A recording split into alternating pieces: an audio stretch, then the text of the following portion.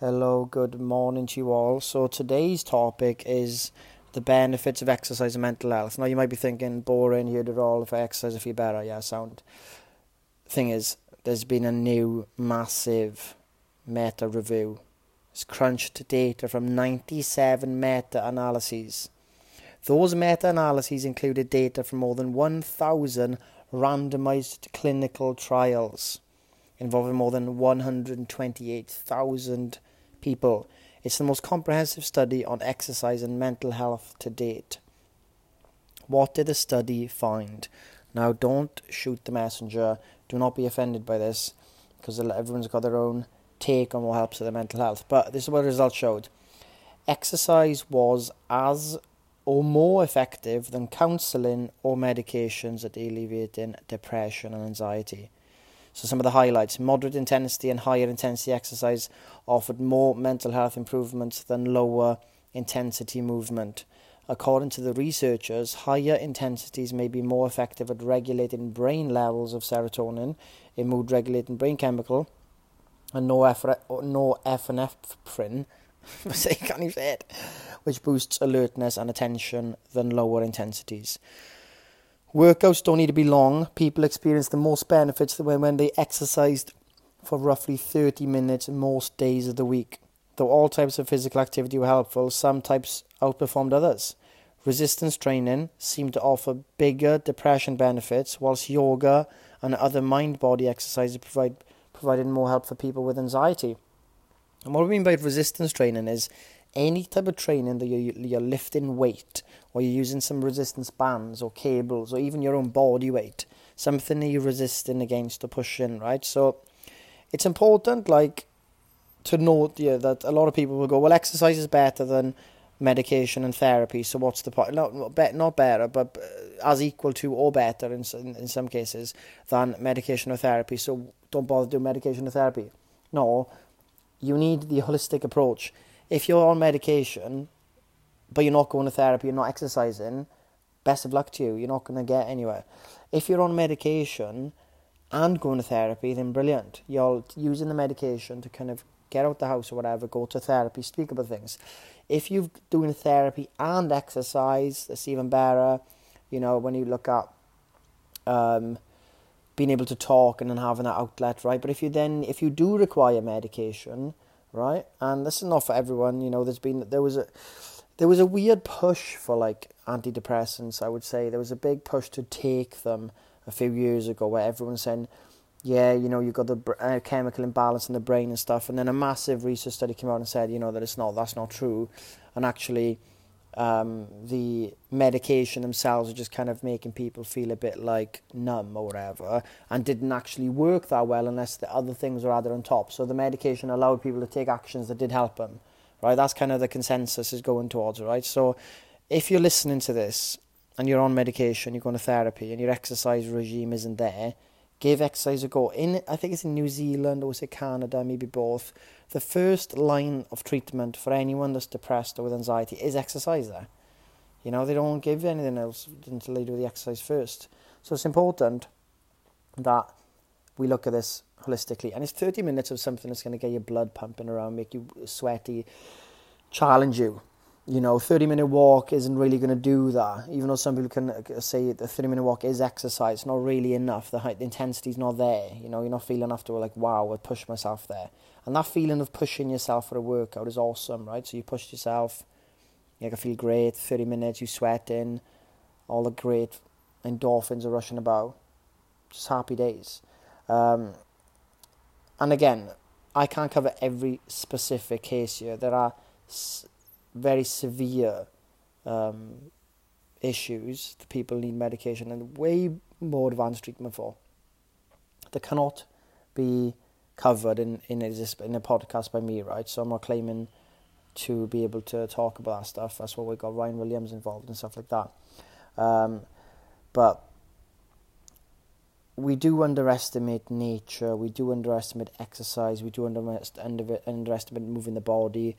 I know a lot of people recommend the book The Body Keeps the Score, a book on trauma. When you read that, it's very clear that it's not just a mind down approach, it's a body up approach. The body must move, the body must feel, the body must feel good, the body must be in tune with nature, with the surroundings, right? So that it can sink in with the brain.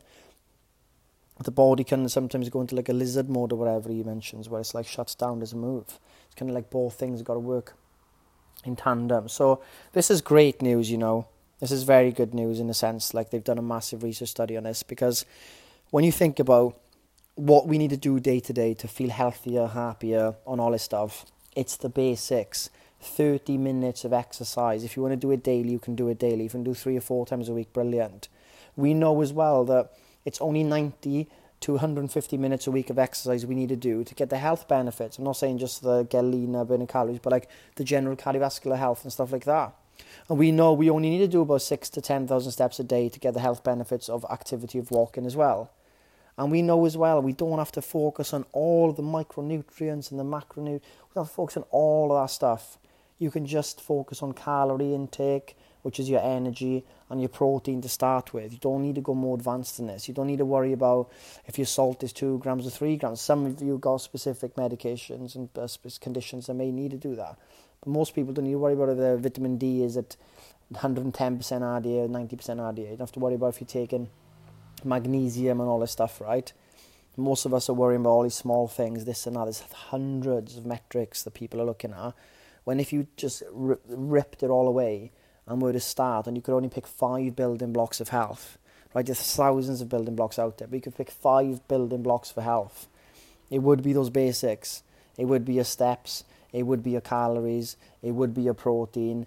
It would be your resistance training, right? And the fourth one for me, you're looking at, of course, water intake and stuff like this, but I would say the fourth one for me would be something to do with mindfulness, whether it's like a journaling, whether it's sitting on your own, just like observing, whether it's the yoga or meditate or the Calm app, stuff like that, right? It's one of those types of like mind releases or mind dumps.